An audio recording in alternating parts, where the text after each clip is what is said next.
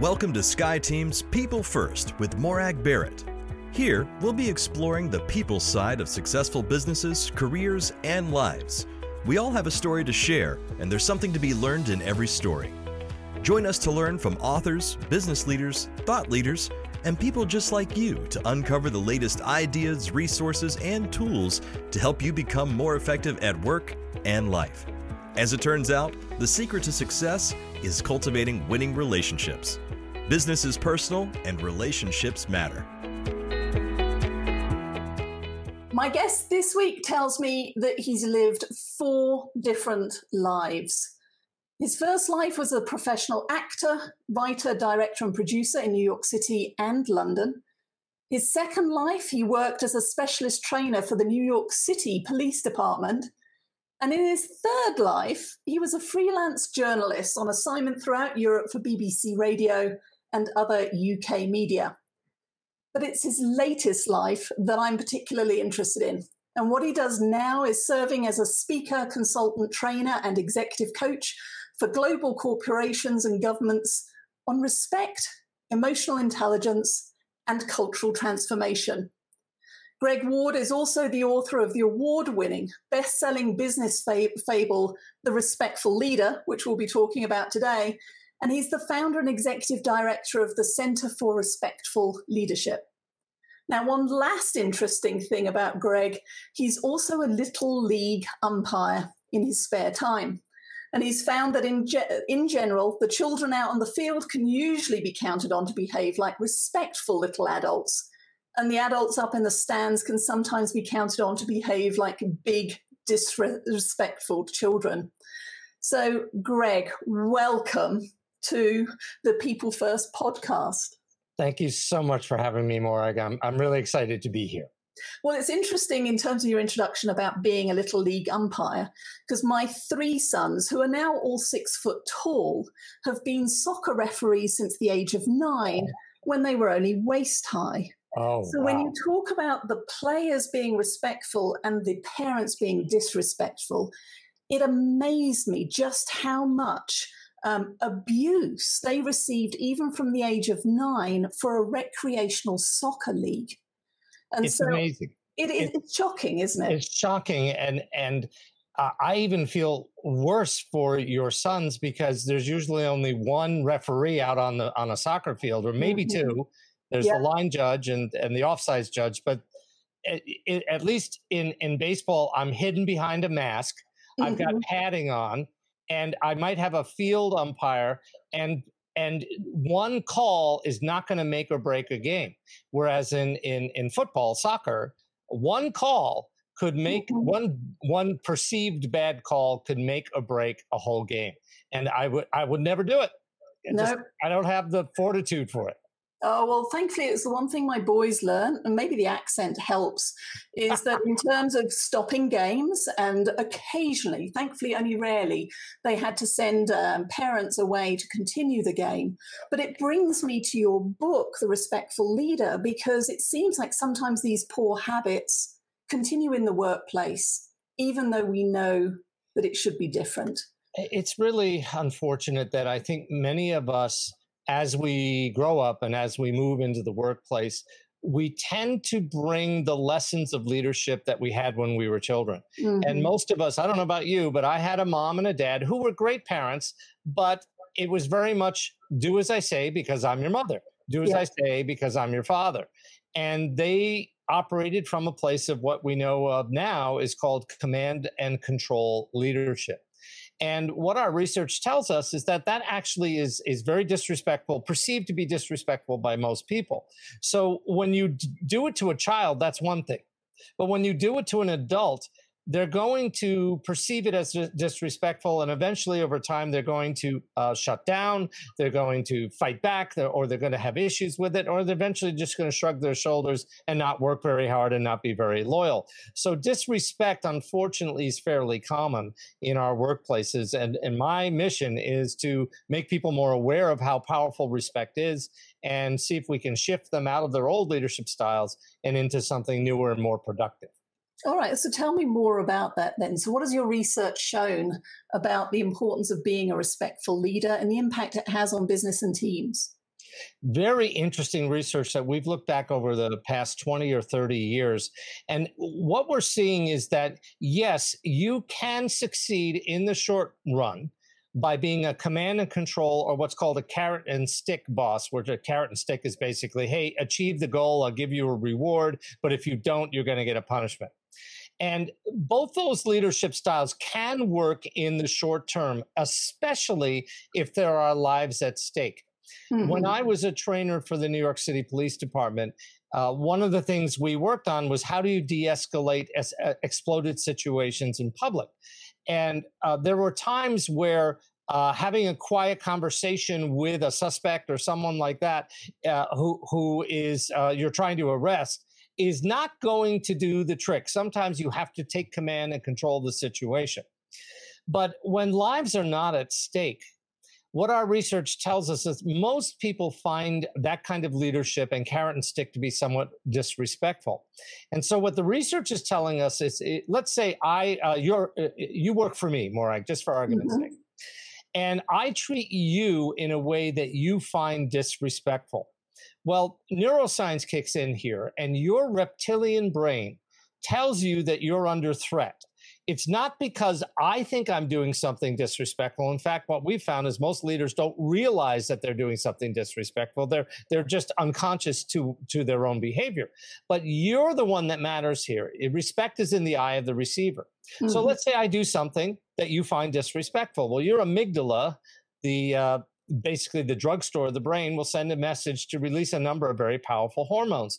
And there won't be a lot of cognitive thinking going on right then. You're going to feel under threat. You're going to have a feeling of disrespect, and it's going to infect your body.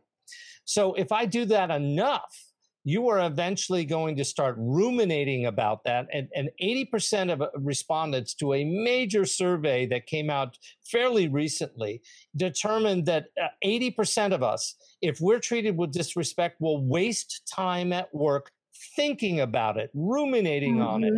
50% of us will go out of our way to avoid the person who disrespected us. And what if I'm your boss? I mean, you're going to avoid me, and so on and so forth. There's a lot of data out there that says disrespect is very, very costly. Now, the flip side is this: if I treat you in a way called the platinum rule, I do unto you as you want to be done unto, Morag. That's me showing you respect in the way you want to be respected. Well, your amygdala will release a hormone called oxytocin. You may have heard of it. It's called the bonding hormone, the love hormone. So you'll have a feel-good feeling about me. And if I continue to treat you in a way that you find respectful, you'll put on a pair of sunglasses, and across the lenses it says respectful person.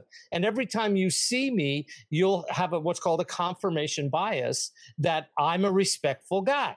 And so we'll have a terrific relationship because you're getting a little oxytocin every time you interact with me, and vice versa. You're giving me respect too. So it's very infectious in the reverse. And all of our data shows us, and this is long-winded, I apologize. All of our data shows us that if you engage in certain basic fundamental habits of respect that are commonly agreed to around most people that they find respectful, you are going to be respected, and that respect is going to infect everything that's going on with your team or your organization. So by way of contrast then, give me some examples of those behaviors that are either going to trigger respect or potentially trigger disrespect. Sure. One of the myths out there is that as a leader, the people who work for you have to earn your respect. Mm-hmm. That is a mistake. That's an enormous mistake, because what our research tells us is that if you as a boss demand that people respect you because you're the boss, they actually will do the opposite. When you demand respect, people will say, no, I'm not going to give it to you. They'll push back. But if we call it a respectful do. There are 7 of them. If you engage in what we call the first respectful do, which is to be the first to respect, no matter who the person is, and I'm basically talking about simple things like when you meet someone for the first time, saying hello, it's a pleasure to meet you. How would you prefer to be addressed? Would you like me to call you Morag? Would you like me to call you Ms. Barrett? Or are you Dr. Barrett? Please tell me how you would like to be addressed. Guess what? Your brain lights up with oxytocin because I've treated you, I've just asked you a simple question of what you prefer. And we love that. And we don't do enough of it. So it's something as simple as that can make the difference between feeling respected and disrespected. So lead me through the 7 then. All so right. You talked about the first one, which is, it sounds like being curious and just asking. Don't make assumptions about the people around you. Correct. And go from there. And don't assume they're going to respect you first. Why don't you go out of your way to treat them with respect in a way that they would consider respectful? Again, the platinum rule. So the second respectful do is around practicing what we call regular respect. It's the things we learned as children. Please, thank you, or would it be possible, asking permission, simple things instead of just commanding people to do stuff.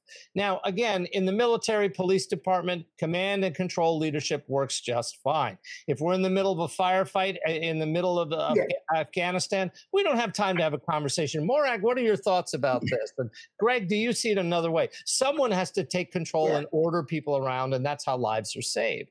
But in the work world, in the non-combat world, we find that the simple niceties, or what we call the common courtesies, really go a long, long way, regardless of who you're talking to. And that's the trick. You've got to practice regular respect with just about everyone. So it's consistency that's important. Consistency, absolutely, and also this will carry over into your personal life when you're at the store, when you're trying to buy a product or you're trying to get a service done. You treat everyone with a little bit of common courtesy. It gets you so far. Now, the third one is all about transparency, and it's called behaving in a respect-worthy manner. Okay. Now, the example I often give is when Marissa Mayer was heading up Yahoo. Now, we could debate all day long of whether or not she should have taken that job. Quite frankly, I think Yahoo was on its last legs before she took the CEO position. But she took it. And then they were in the process of layoffs and all sorts of cutbacks, and it was an absolute bloodbath. But she refused to, in her town hall meetings, she refused to use those words, layoff, cutback. She would occasionally use reorganization. She would occasionally use words that never really got down to what was really going on. So when you're being respect-worthy, you're being open and honest about what's going on, even if it's bad news. Because most people have what I call a really good BS detector. If you're trying to shine someone on and say some polite euphemisms when you really mean we're about to lay off 10,000 people, then people will notice that. Their BS detector will go off and they'll say, you're not trustworthy. You're not being transparent. You're not giving me the information I need to survive. Now, I'm going to jump forward to number 5. Okay. And the reason I'm jumping forward is because it's a lesson that I think most leaders need to learn about respect, and they don't. It's called getting your shift together. Okay. Shift happens to you. Shift happens to me. Shift happens to all of us. We have got to get our shift together. And I'm not saying what you think I'm saying. I'm saying shift in terms of emotional shift. Okay. If you are a leader, I guarantee you that all the time, people are going to be coming to you with this problem and that problem and this challenge and this issue. And you're going to, if you're a human being, you are going to have emotional reactions to those problems. Some of them are going to be big problems, career-ending problems. And if you lose your emotional shift and let it hang out all over the place, it's going to infect everybody you come into contact with. So you have to be mindful of your emotions. You have to manage them well. There's all sorts of techniques out there for doing that. I use meditation. I use taking a deep breath. My dear colleague Cindy Burnham taught me about the power of taking very deep and focused breathing and how you can do that in a moment's notice, and it's no big deal. I treat sometimes big problems by putting them into perspective. I say to myself, is this the worst that could happen? Is the world going to come to an end?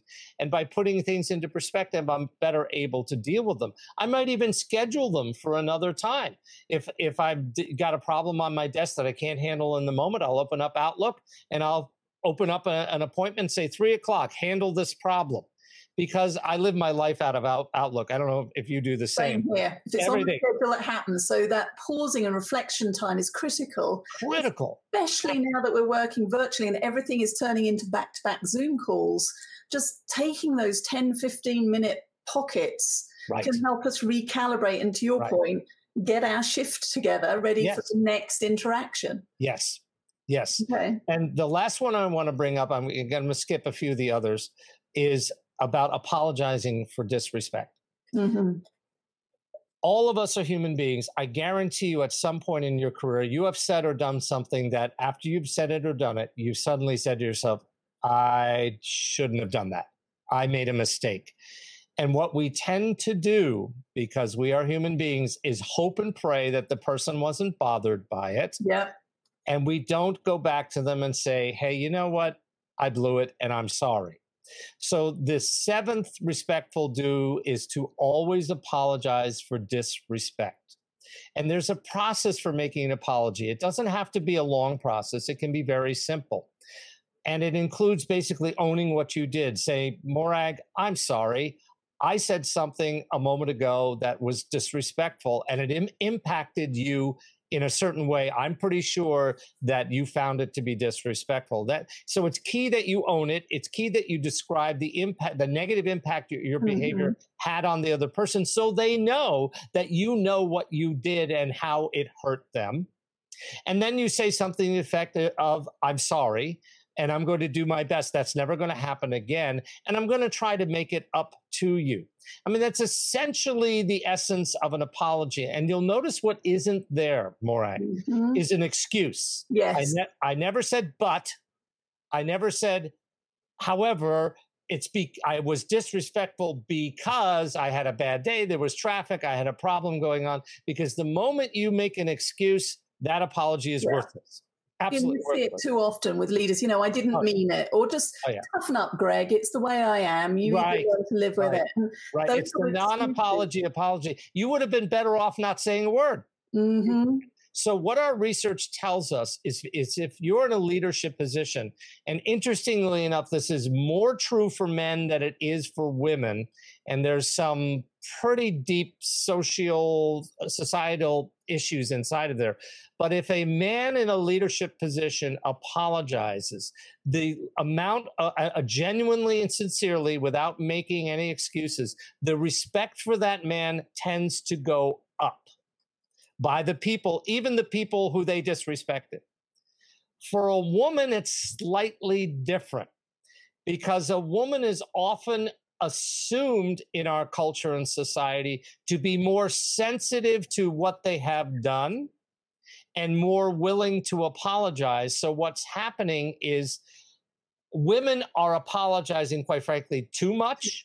Yeah. And so they make the value of the apology less. Does that make sense? It does.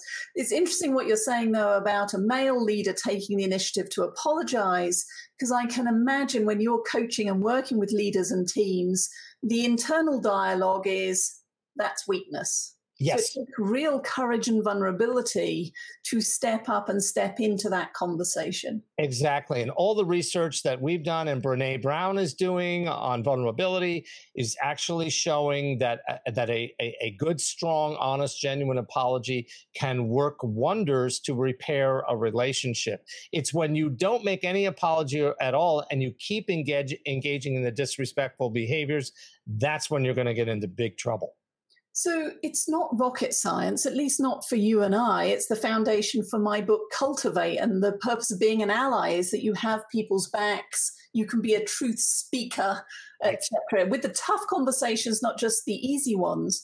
So if we know that children generally, and I described it in your introduction here, that they can be counted on to behave like respectful little adults. And yet when we become 6 foot tall, we behave like big disrespectful children. Where does the disconnect happen? Stress. Okay. There seems to be a lot of research out there, and Dr. At Georgetown, her name escapes me for the moment, but she has done a lot of research on civility. Christine Ploraff. Oh, right. Christine Ploraff at Georgetown. And she and Arizona State University have done a lot of research on civility and respect. And what they've found out is that as we move into the workplace and more requirements to perform are put upon us, the stress levels are higher and higher and higher. And one could argue that the amount of stress that our social media and instant need for being agile and all that kind of stuff that corporations are doing is putting enormous stress on everybody. And so what usually happens is I like to modify that old saying, when the going gets tough, the tough get going. I say when the going gets tough, people get tough on each other, and they throw respect to the side. They shunt it to one side and they say, I don't have time for these warm and fuzzies. I don't have time to sing Kumbaya and be nice to everybody. And I always have to say, hold on a second. Let us not conflate niceness and respect. They are two different things. You can be very nice without being respectful, and you can be very respectful without being considered to be nice. It's nice that the two can go together, but it doesn't have to be that way. So I can imagine, Greg, that when you're doing your keynotes, if you were to ask the audience who here thinks they're a respectful leader, most people are going to put their hands up as like, we're all above average drivers, but statistically, no, we're not. That's right. So the first step here, if I'm listening to this conversation, you've piqued my curiosity. How do I find out whether I'm a respectful or a disrespectful leader? That's a great question. We actually have developed an assessment. Okay. And the assessment is designed for three types of people. An individual contributor who can sort of assess where they are in terms of being respectful or not, or a leader of some kind, supervisor, manager, senior manager, doesn't matter. And the third is for teams, whether you are respectful in your team behaviors. So we've developed, and they're simple, Likert scale. For example, I tend to greet people even if I don't meet them, genuinely and warmly with a hello, nice to meet you. Always, sometimes, rarely, never, that kind of scale.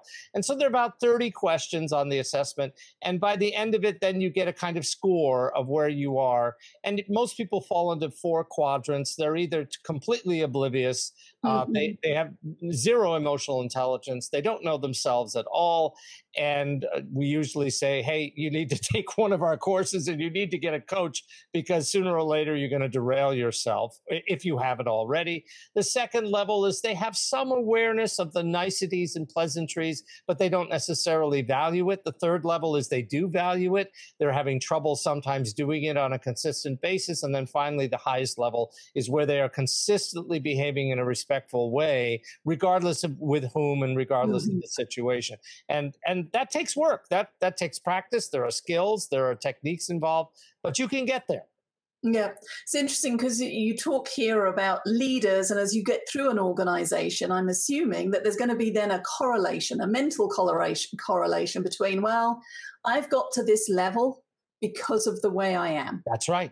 That's right. So how do you help shift that mindset of, yeah, and you may have got here in spite of? That's right. That's right. There are so many factors in most organizations that help us move up through the organization. And very often it's the unspoken, it's the unwritten factors like relationships with senior leadership, what is perceived as success in the organization, and so on and so forth. It's the folks who are so arrogant to think that they have gotten into their top level leadership position on their own merits without any help from anybody else. Those are the folks I have the hardest time with, because what they don't understand is that there are innumerable variables, innumerable contributing factors that help them got to where they are, including their colleagues, the people who support them, you name it. There's all sorts of factors. And if you ignore all those things and just think, I'm this wonderful human being, and that's where I got where I am, that's the point where you are going to derail big time. So all I can do with those kind of folks is say, look, it's great that you've gotten to where you've gotten. How do you think that's going to work for you going forward? If you think it's going to work fine for you going forward, and you're not interested in learning new techniques and maybe putting new skills in your tool belt, well, thank you very much, but I'm not going to be able to help you. Here's my invoice. But if you're willing to be open to the possibility that your own behavior and your own perceptions need to be adjusted and upgraded and changed, and you need to add new tools to your toolkit, then we can work together. Yeah. So it's really fundamental. Do they want to do the work or not? If they do, great. If they don't, it's not worth it. So it's interesting because it's easy to polarize this, and those extremes, thankfully, are uncommon. So for most of us, we're somewhere in that gray area of, mostly I'm respectful, but to your point, when I'm tired and I'm stressed, maybe I'm a little short, maybe I'm a little blunt, more blunt than I need to be. And your very first tactic was about, I have to go first. Yeah. So as a leader here who isn't broken, but is maybe in the middle of the pack, but wanting to elevate their leadership impact, what are some of those go first tactics then that you would recommend? Reading the book would be one that I'm going to. Yes. Thank you very much. Yes, you could get it at respectfulleader.com. Yeah. And all the links to Amazon. There's an audio version of the book as well. And I would say, yes, reading the book would be really helpful because it's a story, it's a fable, it's a really easy read. And most people have told me they really enjoy the story. It's very realistic in the characters. I think the second thing is that we would have to I would advise them to go down and become more self-aware, to maybe start journaling their own behavior. Take the time to seek out others' perspectives of who they are. This is a very tough conversation that I often encourage my clients to do, which is to go to their trusted colleagues and say, look, I need your unvarnished opinion of me. I'm trying to develop myself, and I'm curious in these particular areas. What do you think of my behavior? Am I meeting a standard that most people would find respectful? Where can I improve? It's a very hard conversation to have, but it is invaluable. It shows a willingness to listen to and be guided by the feedback of others. And if you're on that path, I think you're in good shape, regardless of how many times you might slip up. And I think you'll be okay. It's the folks who shut down and say, I'm doing just fine.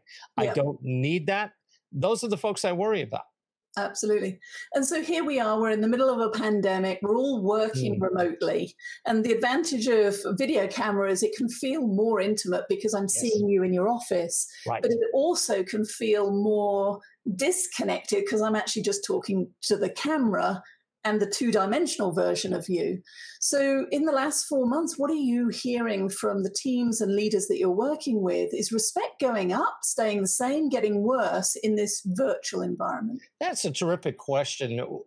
Some of the things I've experienced is there is a little bit more respect in that, for example, have you noticed everybody's signing off by waving goodbye? Yeah. Isn't that interesting? Way.